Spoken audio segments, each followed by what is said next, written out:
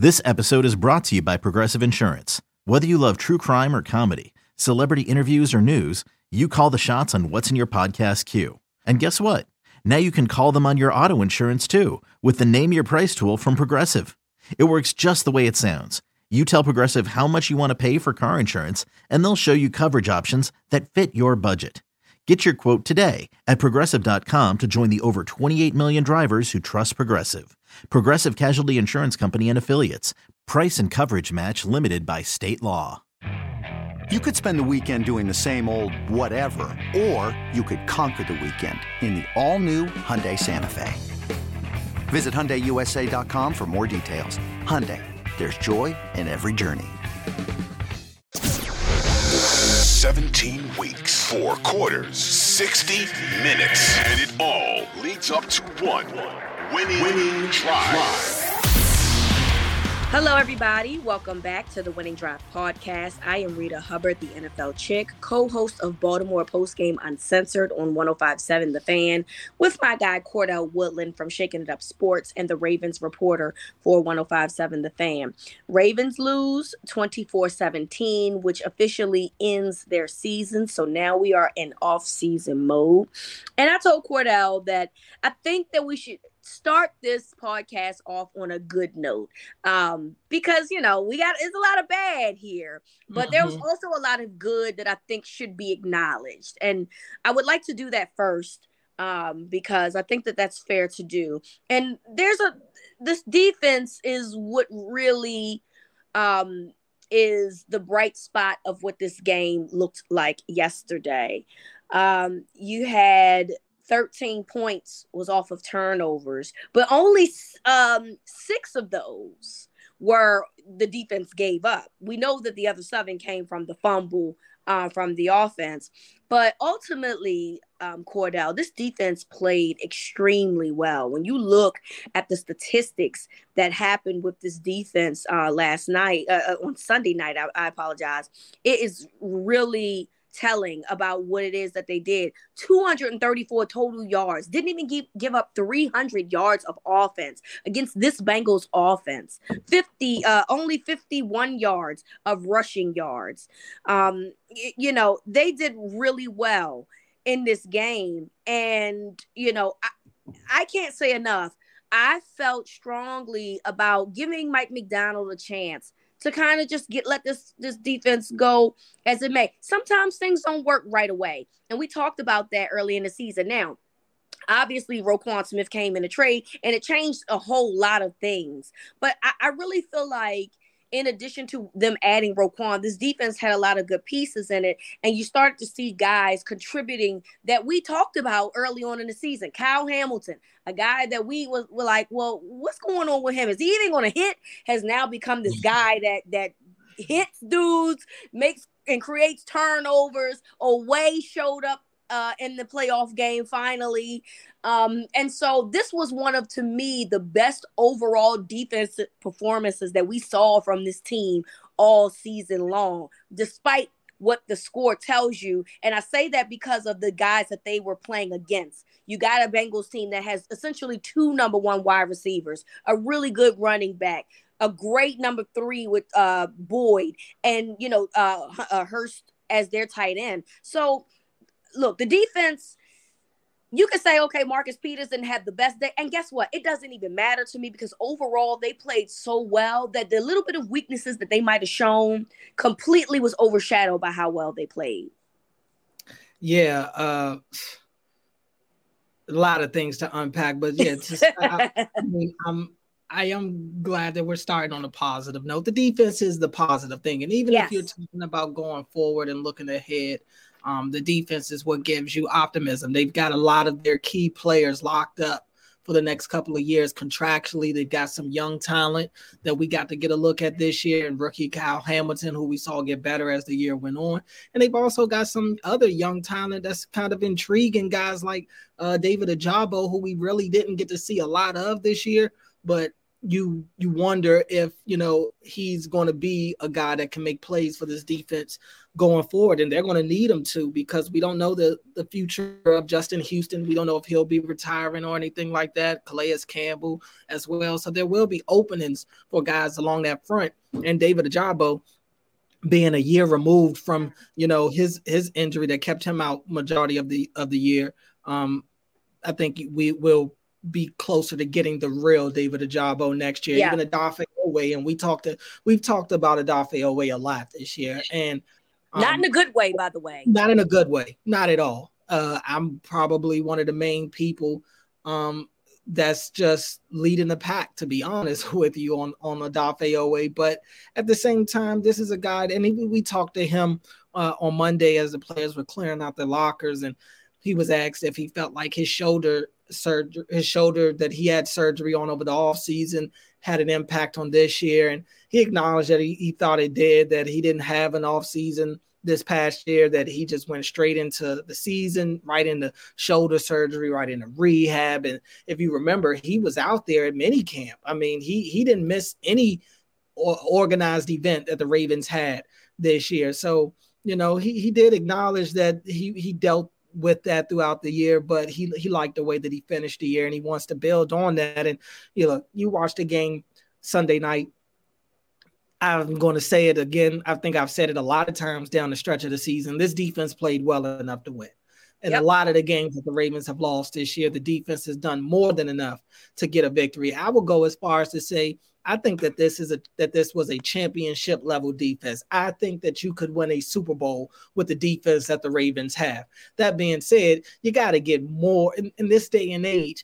You got to get more. This is why I kind of laughed a little bit when people bring up the Trent Dilfer Super Bowl situation, because granted, this defense ain't as good as the 2000 Ravens defense. By no means am I saying that, but I just feel like this day and age in the NFL, defense alone isn't going to cut it. You could have the best defense in the league, and you're not, that doesn't guarantee you anything. The San Francisco 49ers have the best defense in the league right now statistically, but had their offense not been as explosive as it is, we wouldn't be looking at the Niners the way that we do. So you have to be able to do something on the other side of the ball. And we'll get to them later, but I thought defensively they took the game to the Bengals. I thought that they were the more physical team.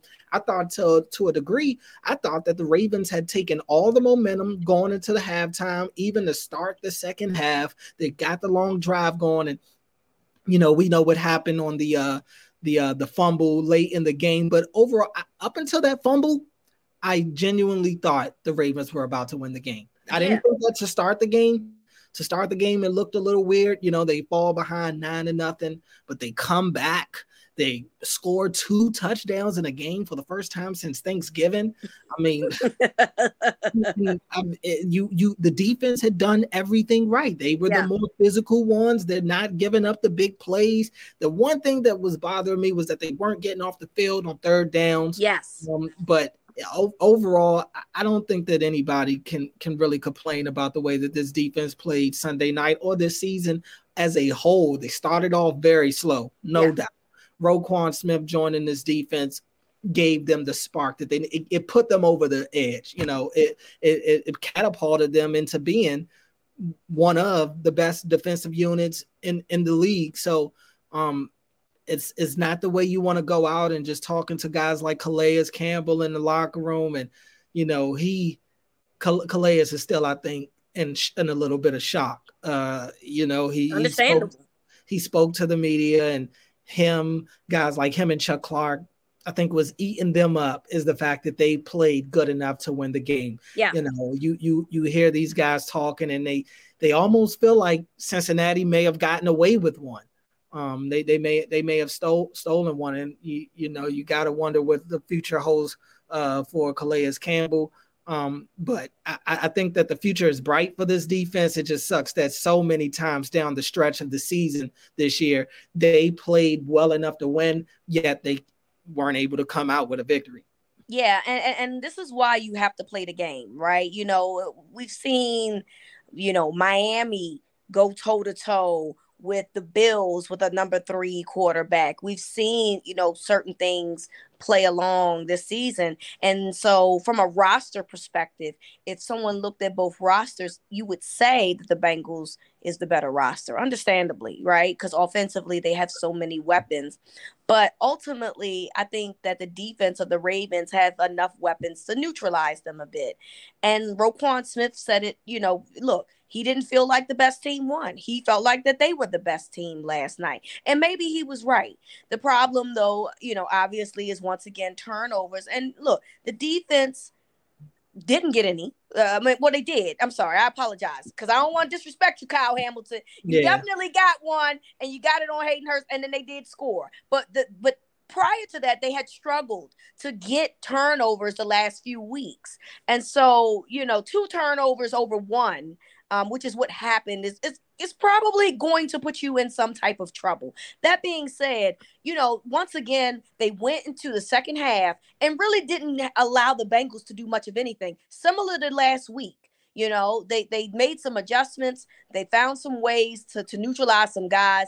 And ultimately, the Bengals really weren't in a position to strike the way that they probably would have liked, which is why it's hilarious, Cordell, because all week long I kept hearing how, the Bengals was playing this vanilla offense. And while I don't think that they, pulled all of their, surprises out in week 18 by any means, this offense has never been one that has trickery or one that has all these elaborate designs. They are very basic to begin with because their skill players are so good. They don't need to do no extra stuff to move the ball. And so what happened? The same thing that happened in the week 18 game is the same thing that happened in the playoff game. Look, they made some moves, like you said, on third down. They weren't great. They were 7 for 13 in conversions on third down, the Bengals. But that's overall. I would have to look at what they were in the second half, which I promise you it wasn't that great. I mean, at one point they were 7 for 9 on third downs, and they finished the game 7 for 13. They were 2 for 6. They were 2 for 6 in the second half on third down. So it definitely calmed down. On the back end of the game, I think the Bengals, because at one point the Bengals were 7 for 10 on third down, so they didn't convert on their last 3. Right. So saying that tells you how much that they tightened up defensively as that game went on, similar to last week. And again, the Bengals didn't do anything spectacular. They're not a spectacular offense in terms of scheme. They're spectacular in terms of personnel. That's what makes them really good. And so you had a third offensive lineman go out. They barely got out of there scratching and clawing because they were struggling with having to deal with their offensive line. And then the Ravens finally finding a way to make sure that they weren't converting. And so I'm just trying to understand, I completely understand why this defense feels the way that they do today. I'm trying to understand why people think that this Bengals offense is just so dominant, and when the Ravens have shown you that they can be neutralized. They literally did not get 300 yards overall in the game, in the wild card game. So, it sucks because they did everything that they could. They literally did everything that they could. Need a turnover? Get one. You know what I'm saying? Stop them on third down late in the game? Do that. They did all of these things, and yet somehow it just wasn't enough to win. But I mean, if you're the defense for the Ravens, how proud are you? In spite of everything, how proud of you do you feel that you gave your team an opportunity to come out with a win that nobody pretty much saw coming, though? Yeah, I think that they're definitely a proud group. I think, just talking to a lot of them in the locker room, I think that they're all proud in their effort that they gave. They all thought that they played well enough to win. And they out bullied those dudes, get to the middle of the game, middle of the third quarter. Like I said, really up until that fumble, you felt like it was a game that the Ravens were dictating. They imposed their will on Cincinnati. And you're right. The Bengals weren't doing anything necessarily spectacular. They were just living off of a lot of just hitch routes and short and intermediate routes and trying to make a guy miss in the open field. I was kind of surprised to see the Ravens continue to give as much cushion as they were giving them, considering they weren't really doing anything down the field. But I understand you have to respect the speed of Jamar Chase and those guys. So I totally get it, but I would have liked to see them try to tighten up a little bit, a couple of those times to cut off some of those short routes, especially considering the pass rush was actually pretty decent, I thought, in that game. I mean, Odafe Oweh manages to get 2 sacks in the game. A couple of other guys pitched in. Justin Houston gets himself a sack. So I thought that, they did everything that you could almost ask for, and it just still simply wasn't enough.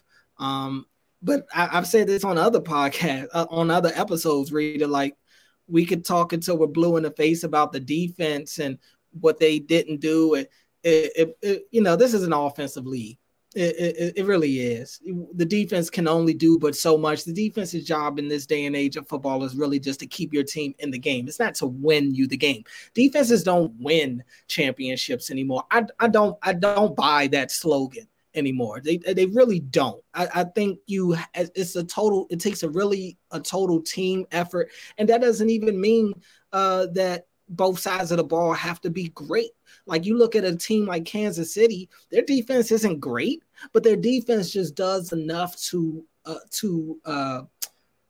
accommodate the offense. They do enough just to pick up the slack, just to hold you to that 24 points because they know their offense can get 30.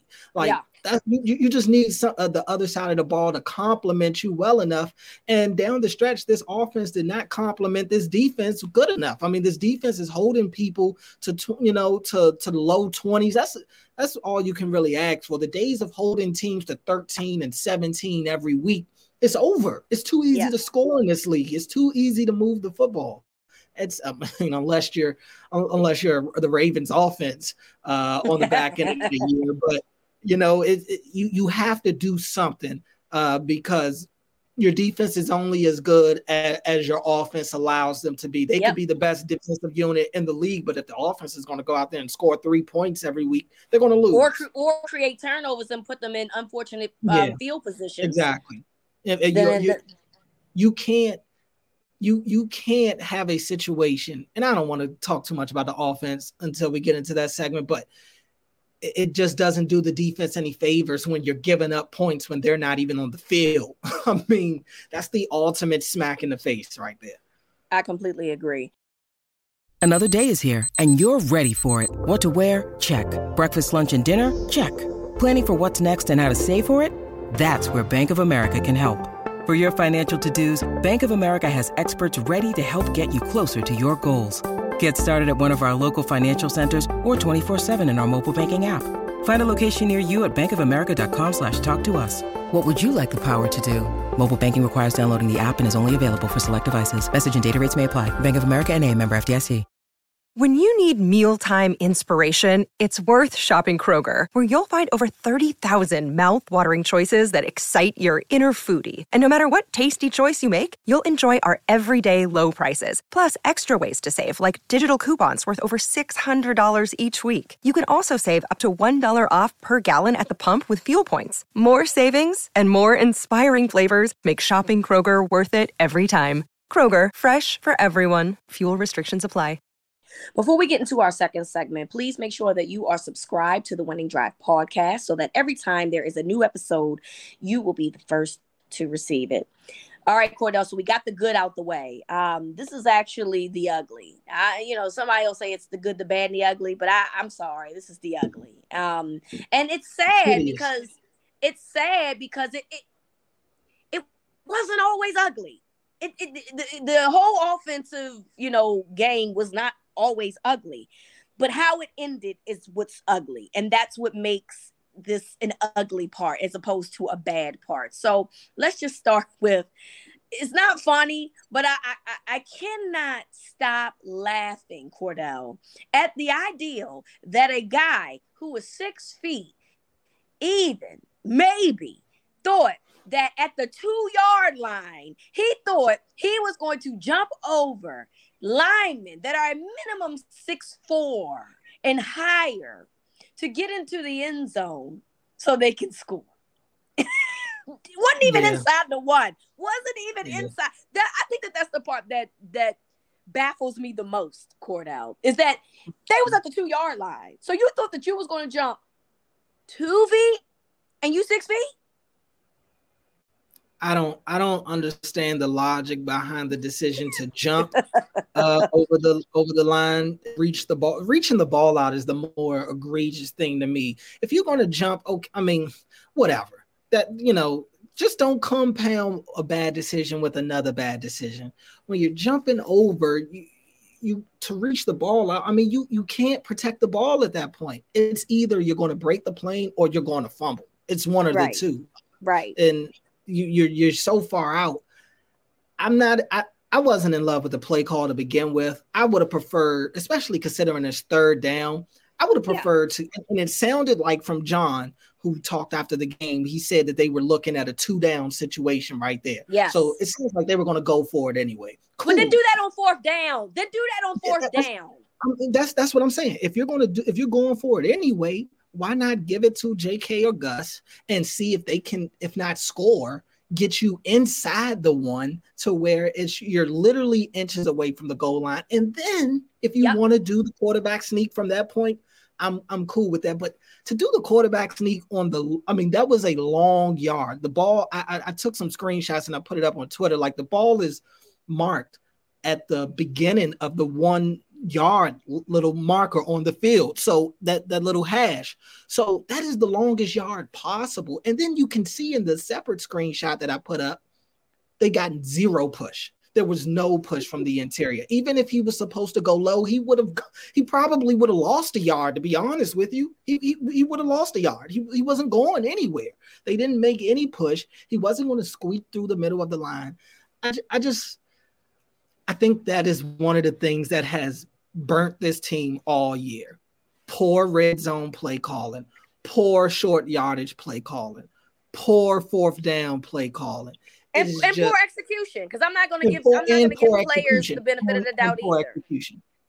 No doubt. Poor execution as well. It's all of the things that have haunted this team all year. And what did it do? It literally cost them their season. Oh, J.K. Dobbins was very vocal after the game, letting it be known he felt like he should have been more involved. He wants this team to lean on him and give him the ball. And Rita, we talked about it a little bit on the post-game show. It's sometimes if I didn't cover the Ravens, if I was a guy that watched the Ravens every blue moon, only watched them on prime time or something like that, I almost would not know who the main running back is on this team. I really would. And that's not a slight at Gus Edwards. I love Gus Edwards.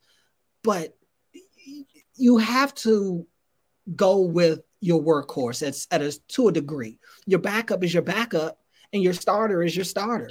You can't go out there and say, oh, I got a 1A starter and a 1B guy. Like, it's tough. These running backs live off of getting in a rhythm, being able to wear defenses down. The more carries they get, they are late in the game. It's tough for a running back to get into any type of groove when you're getting 13 carries in a game. I mean, and I just, for Dobbins, I don't think that he said the things that he said after the game to kind of throw the team under the bus. I think he was just genuinely frustrated. And because if you heard him talk on Friday, he said that, he was ready for the team to kind of ride his back and he take them, to the divisional round. Like, he was ready to be the guy and carry the load. And he felt like he was robbed of that. And he's been robbed of that really since he's been in Baltimore. I mean, you think back to his rookie year, they were reluctant to kind of give him the keys because Mark Ingram was there. And I get it. Mark Ingram had came off of a career year the year before. But it was evident earlier in that year that Mark Ingram was not still that same guy. The Ravens waited way too long to give J.K. Dobbins the keys to the car. Then fast forward the next year, he's hurt in preseason, and he continues to bring that up, how he was hurt in the preseason and basically was robbed of a year. And then even this year, he comes back. He's not all the way right. He goes and gets the scope. It comes back, and he's the leading rusher in the league since he has returned. Yeah. This is a guy that has shown he can play. And they've been, Greg Roman has gotten in his own way. Even if we sit here and say, okay, Gus Edwards, you got to keep him involved. I'm for that. But how do you explain taking carries away from J.K. Dobbins to give them to Mark Andrews? I mean, how do you explain this type of these are the things that I'm talking about when I say Greg Roman gets in his own way.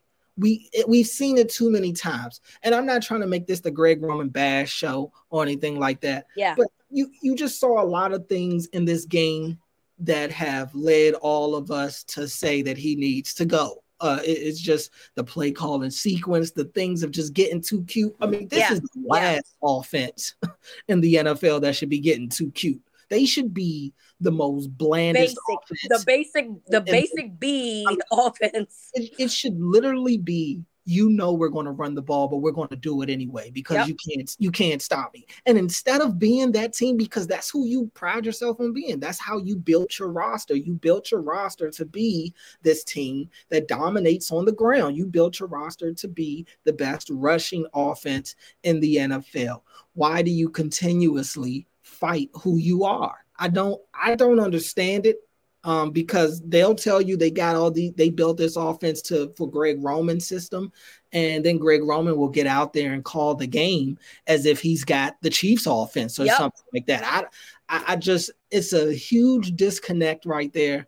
And I feel like too many times, whether it's the players being let down by the coaches or the players letting each other down due to their execution, it's just been a lot of that. And for them to lose the way that they lost Sunday night, it really is a symbol, I think, of how this season has gone for them. You think back to the early part of the season where they're dominant leads and they still find a way to lose those games. The Ravens have found ways to lose all season.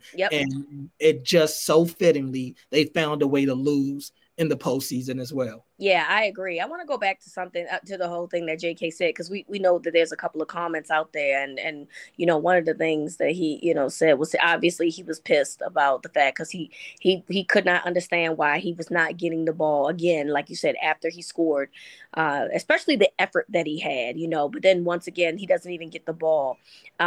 He also made another comment that I didn't care for about, well, if Lamar was playing, we'd have won. And I think that, I think that we all think that.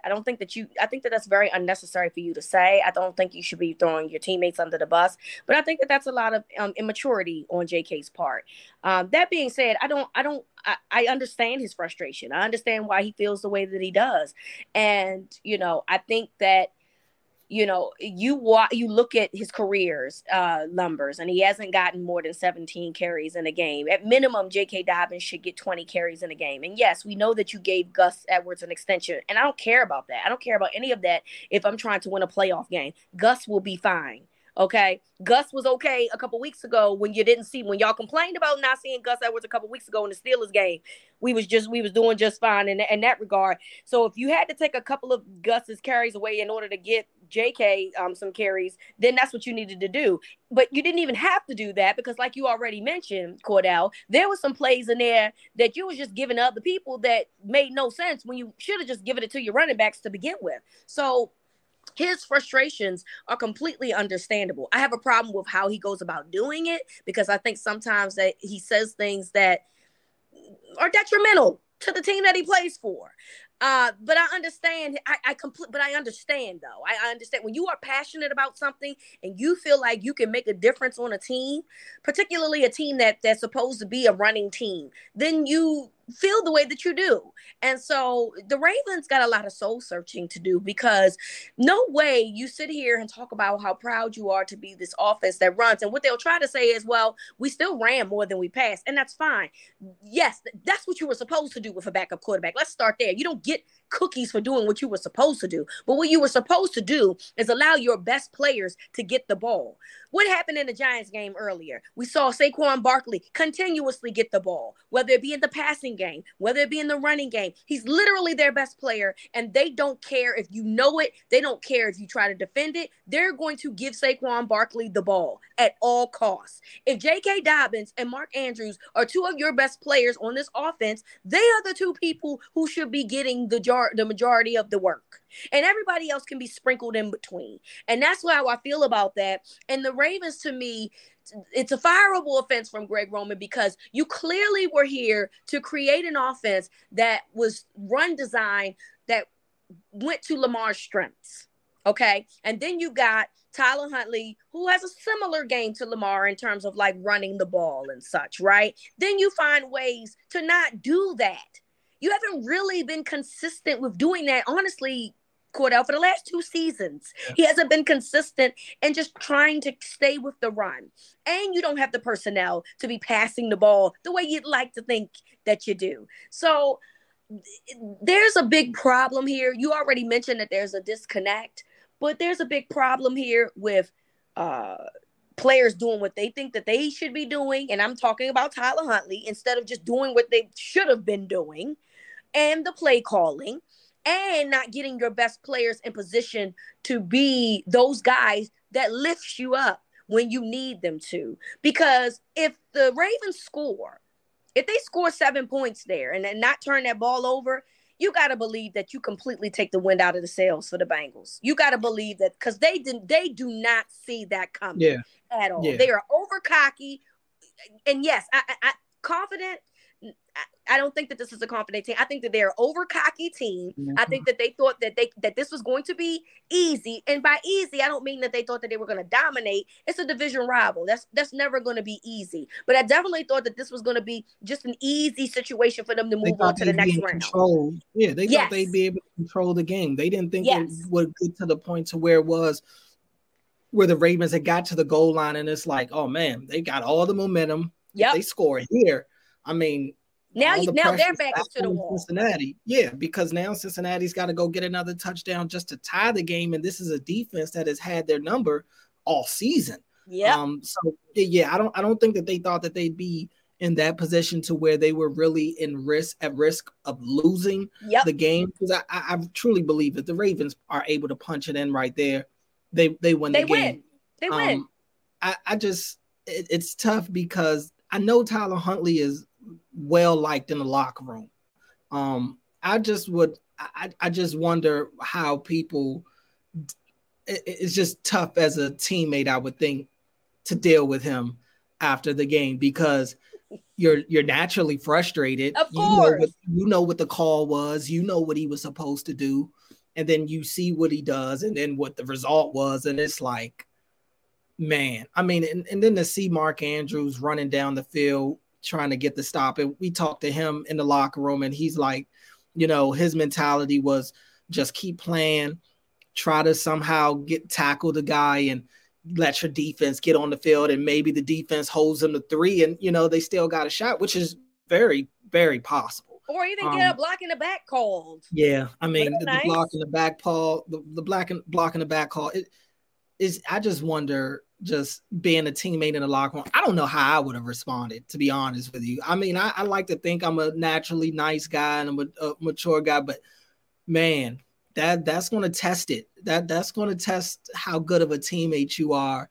when you see a guy kind of go rogue the way Tyler Huntley did, and it ultimately ends up costing you your season. I don't know what you can say to a guy like that at that time, but they're their own worst enemy. The Ravens have been their own worst enemy all season. Yeah. This is just what they've been. They're good. They're good enough. And I think that's almost to a detriment.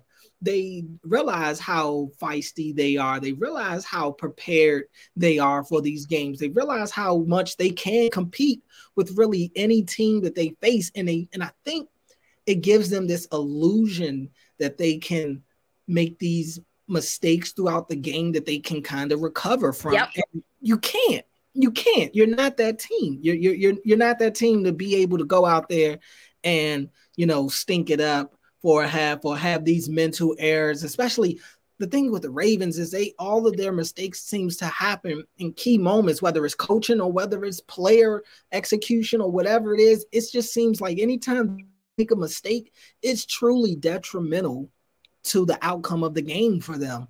And they're just not afforded the opportunity to do what Buffalo did against Miami and have consecutive drives of turnovers. And then all of a sudden, it's cool. We're going to come back and we're going to score 17 points out of nowhere. It's okay. Like you're not afforded that opportunity.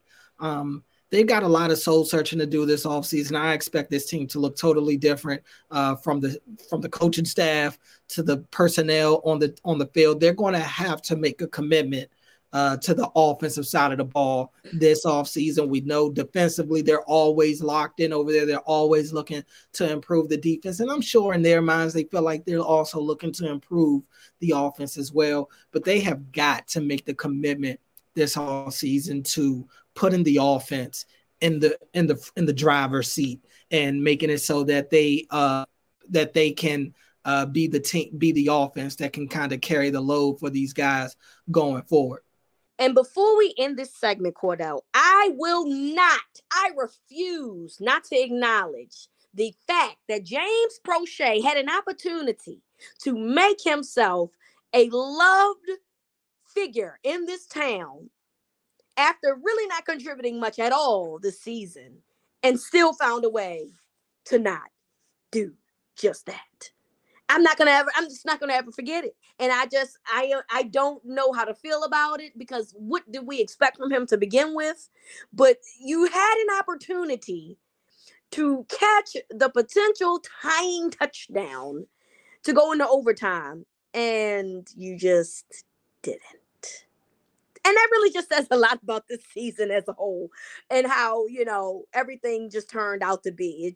You was good enough, but not quite. 8 times this year when you lost some football games. So I'm sorry. I can't close the segment without bringing that up. I'm glad you mentioned that, because and I don't want to jump on James Prochet. He's actually a really cool guy. He is nice. He engages. But I don't look. We don't care about nice on game days. I'm sorry. Not today. This is a guy that hasn't made a single play all season, Rita. I mean, a single play. He hasn't made a single play all season. You can't really put together a James Prochet highlight reel this year, unless it's going to be of his bloopers. And that if he, and I get it, it's a tough play to make, but I would imagine he's back there because that's how they practice it. He's the guy that's there in case the ball is tipped, in case the way it was. You look at a lot of these Hail Marys, you got the receiver that's initially there to make the play, and then there's always somebody behind the pile that look like his role. So it's practiced, I would assume. For a guy that hasn't been able to really help this team at all this year, albeit I will give him credit. I thought he did a decent job as a return guy, filling in for Devin Duvernay once Duvernay went down. I thought Prochet filled in pretty well doing that. That said, as a wide receiver, he hasn't been able to help this offense at all this year. He makes that catch, all's forgiven. It's just crazy that this guy has not been able to make a single play for this team all year. It's mind-blowing. Yeah, it's just been very disappointing how this is going to end. And I don't know how the Ravens find a way to bring him back unless it's a special teams situation. So it just all says so much about the way that this season has turned out. Before we get into our last segment, have you subscribed to the Winning Drive podcast? If not, what are you waiting for? Hit the subscribe button so that every time there is a new episode, you will be the first to know. All right, Cordell, so season is over. Ravens have a 10-8 season, obviously due to the expansion, lose in the wild card weekend against the Bengals. And if you had to explain to somebody who wasn't really sure how to view this team overall for 2022, how would you explain what you got from the Baltimore Ravens this past season? Good, but not good enough. Inconsistent.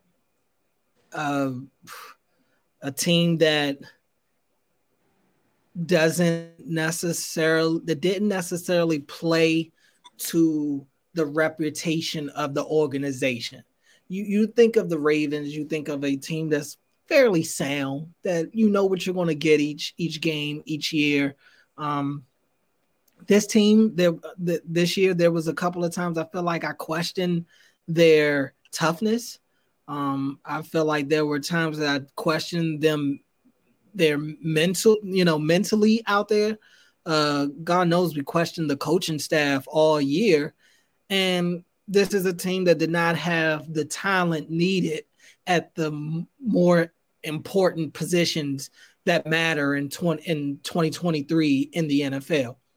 Worst receiving core in football, arguably one of the worst receiving cores I've ever seen at the NFL level.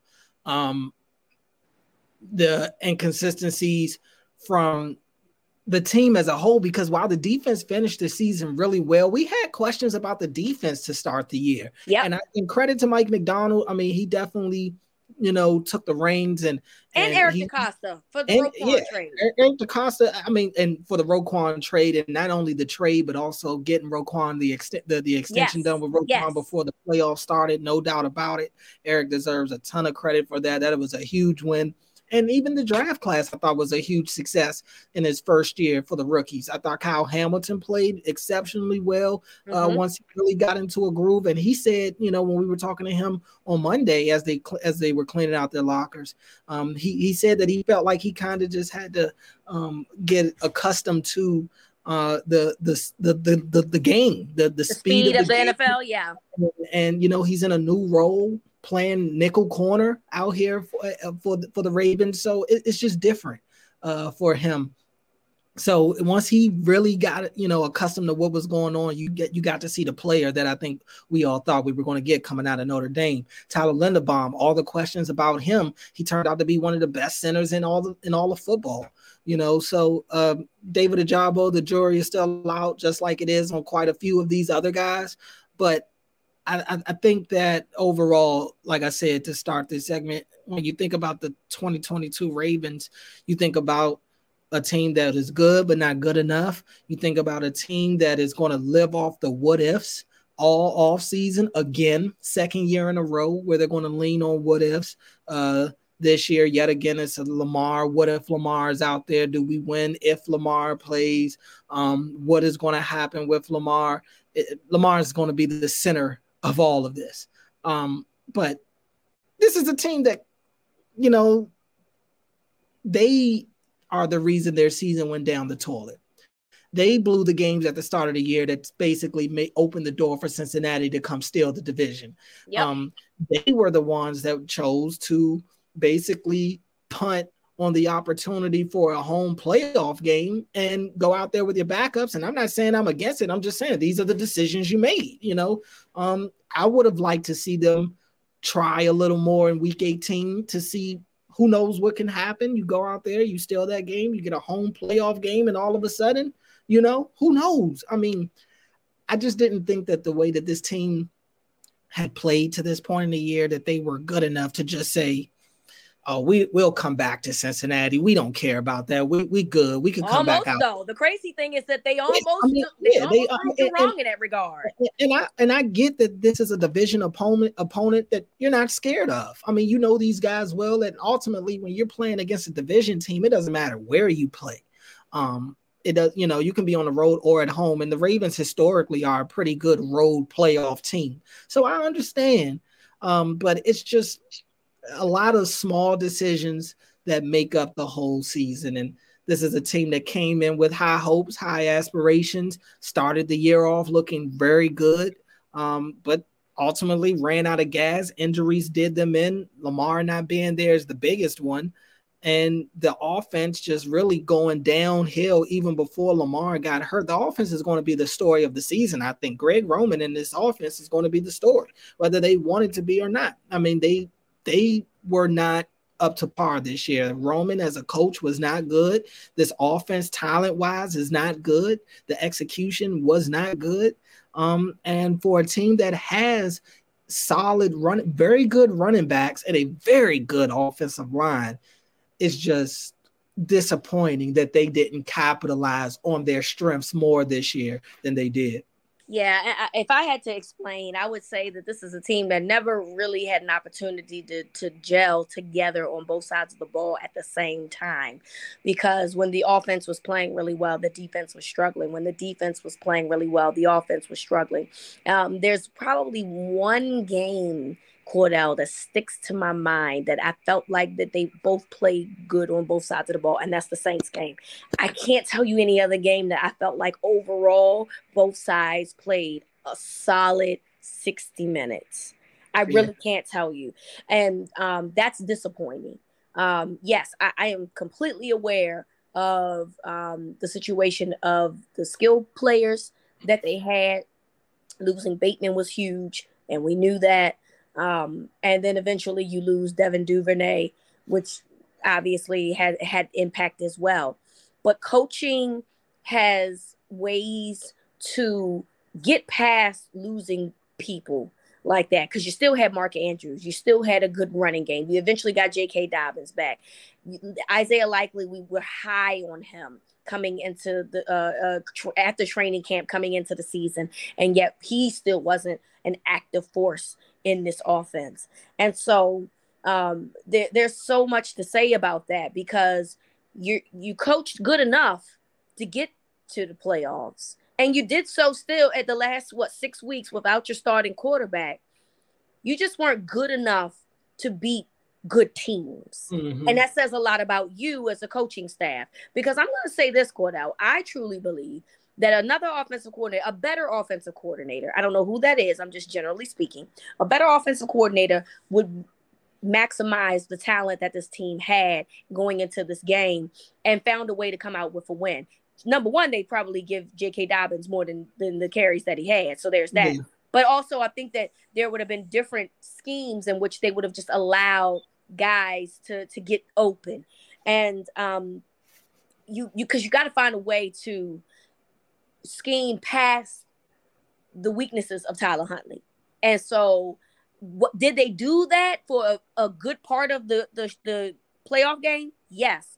The things that they did bad on, though, they stick out like a sore thumb. Mm-hmm. That's the problem. The trying to give Mark Andrews a rush. The plays that you made, that play that they had where they tried to throw the ball opposite field to Mark Andrews. Well, now you got to use your timeout and then your last timeout. And so now you do got to throw the ball the next 2 times because you can't run the ball at that point.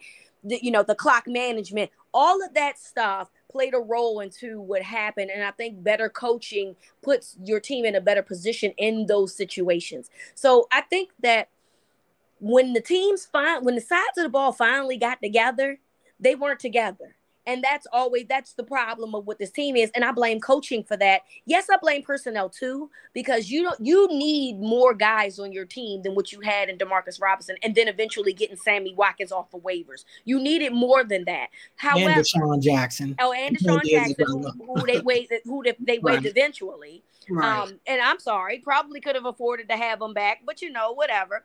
So so I do blame personnel in that regard, but I also blame coaching, because you have to find a way to maximize the talent of what you had, and you did not do that. And you did it on one side of the ball, but you didn't do it on the other side of the ball. And that's the story to me of the 2022 Ravens. Aside from, the Lamar injury, aside from all of that, when it comes down to it, you still found ways to win with or without them.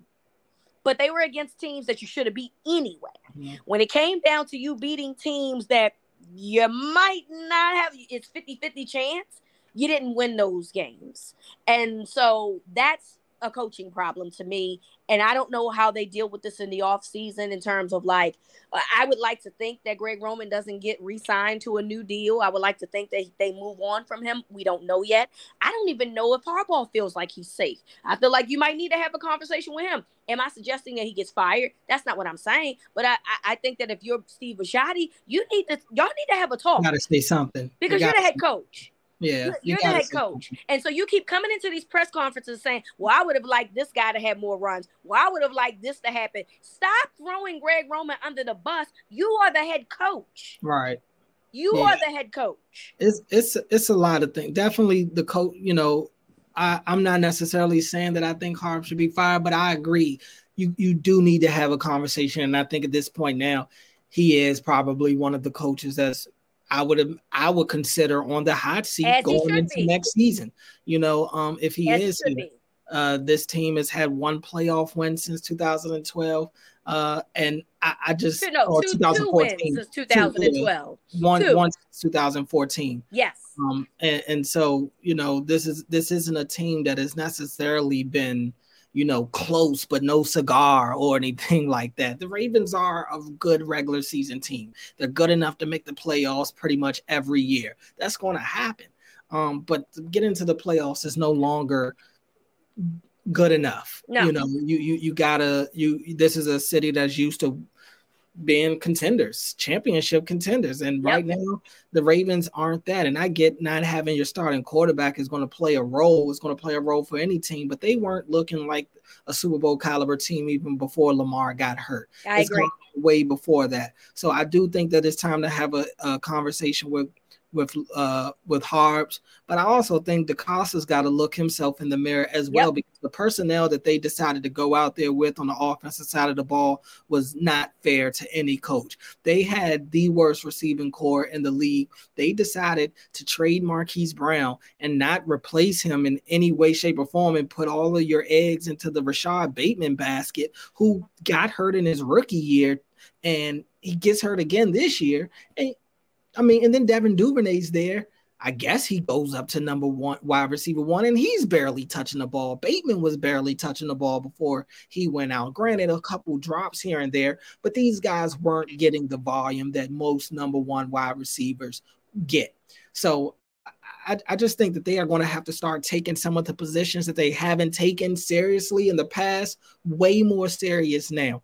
Meaning the wide receiver position. You have to go get this dude some qualified weapons. If Lamar's going to be here in Baltimore for the foreseeable future, I know one of the things he's going to want is more weapons on the outside. As he should. You can't just give him Mark Andrews and say that's enough.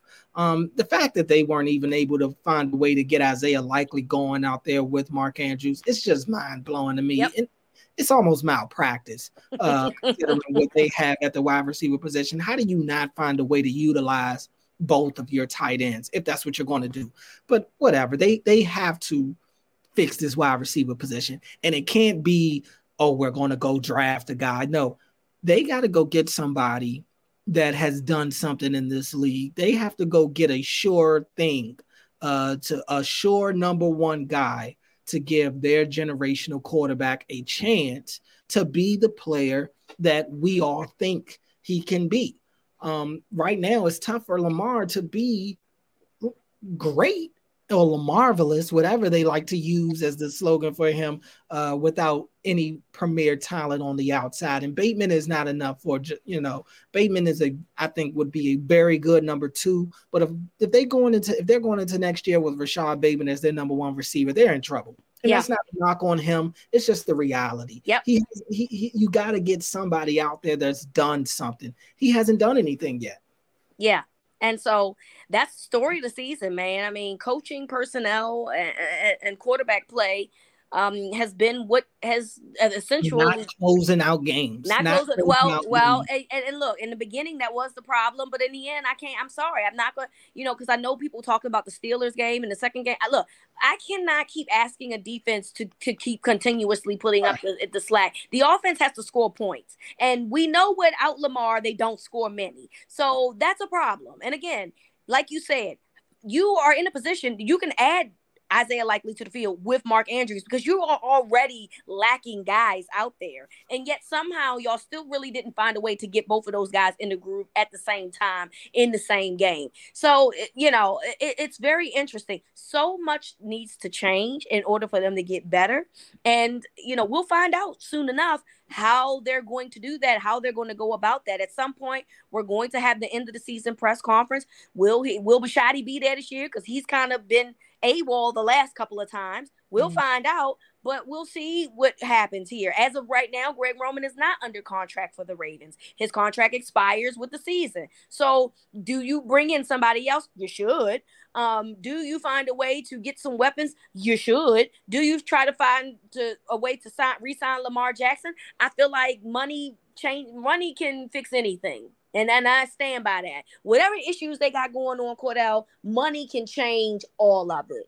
It literally is what's going to bring everybody together. If you pay somebody what they think that they're worth, or at least somewhere close enough, I think that you can repair any issues that you've had with your guy. And so that's what I think is how this season went. And they have enough talent, I think. They just need to tweak some things here and there to compete in 2023. But we'll find out if the Ravens are actually going to be able to make those moves, or are they just being just good enough with just making the dance and not actually participating in the dance long term. So we will find that out as this offseason unfolds, because we're officially in Ravens off-seasons mode right now. Cordell and probably myself will eventually be at the end of the year press conference. We'll figure out what's going on, and whatever news we get from that point up, we'll be able to talk about it. So we want to say thank you to everyone who has listened to the Winning Drive podcast this season. I mean, we've been through some things. Yeah. It's been a ride. Yeah. But it's been an interesting ride, but it was never not entertaining. Can't ever say the ride wasn't entertaining, Cordell. Right. So fun for us. I don't know about how fun it's been for the team, but you know, definitely entertaining, definitely cool to do. And you know, that, like you said, I really appreciate everybody who's locked in with us, subscribed, and went back and checked on us and checked out every episode that we put out this year. Or even if you checked out just one episode, really appreciate all of y'all. Yes, we thank you so much for your support. So from Cordell to me, this is Winning Drive.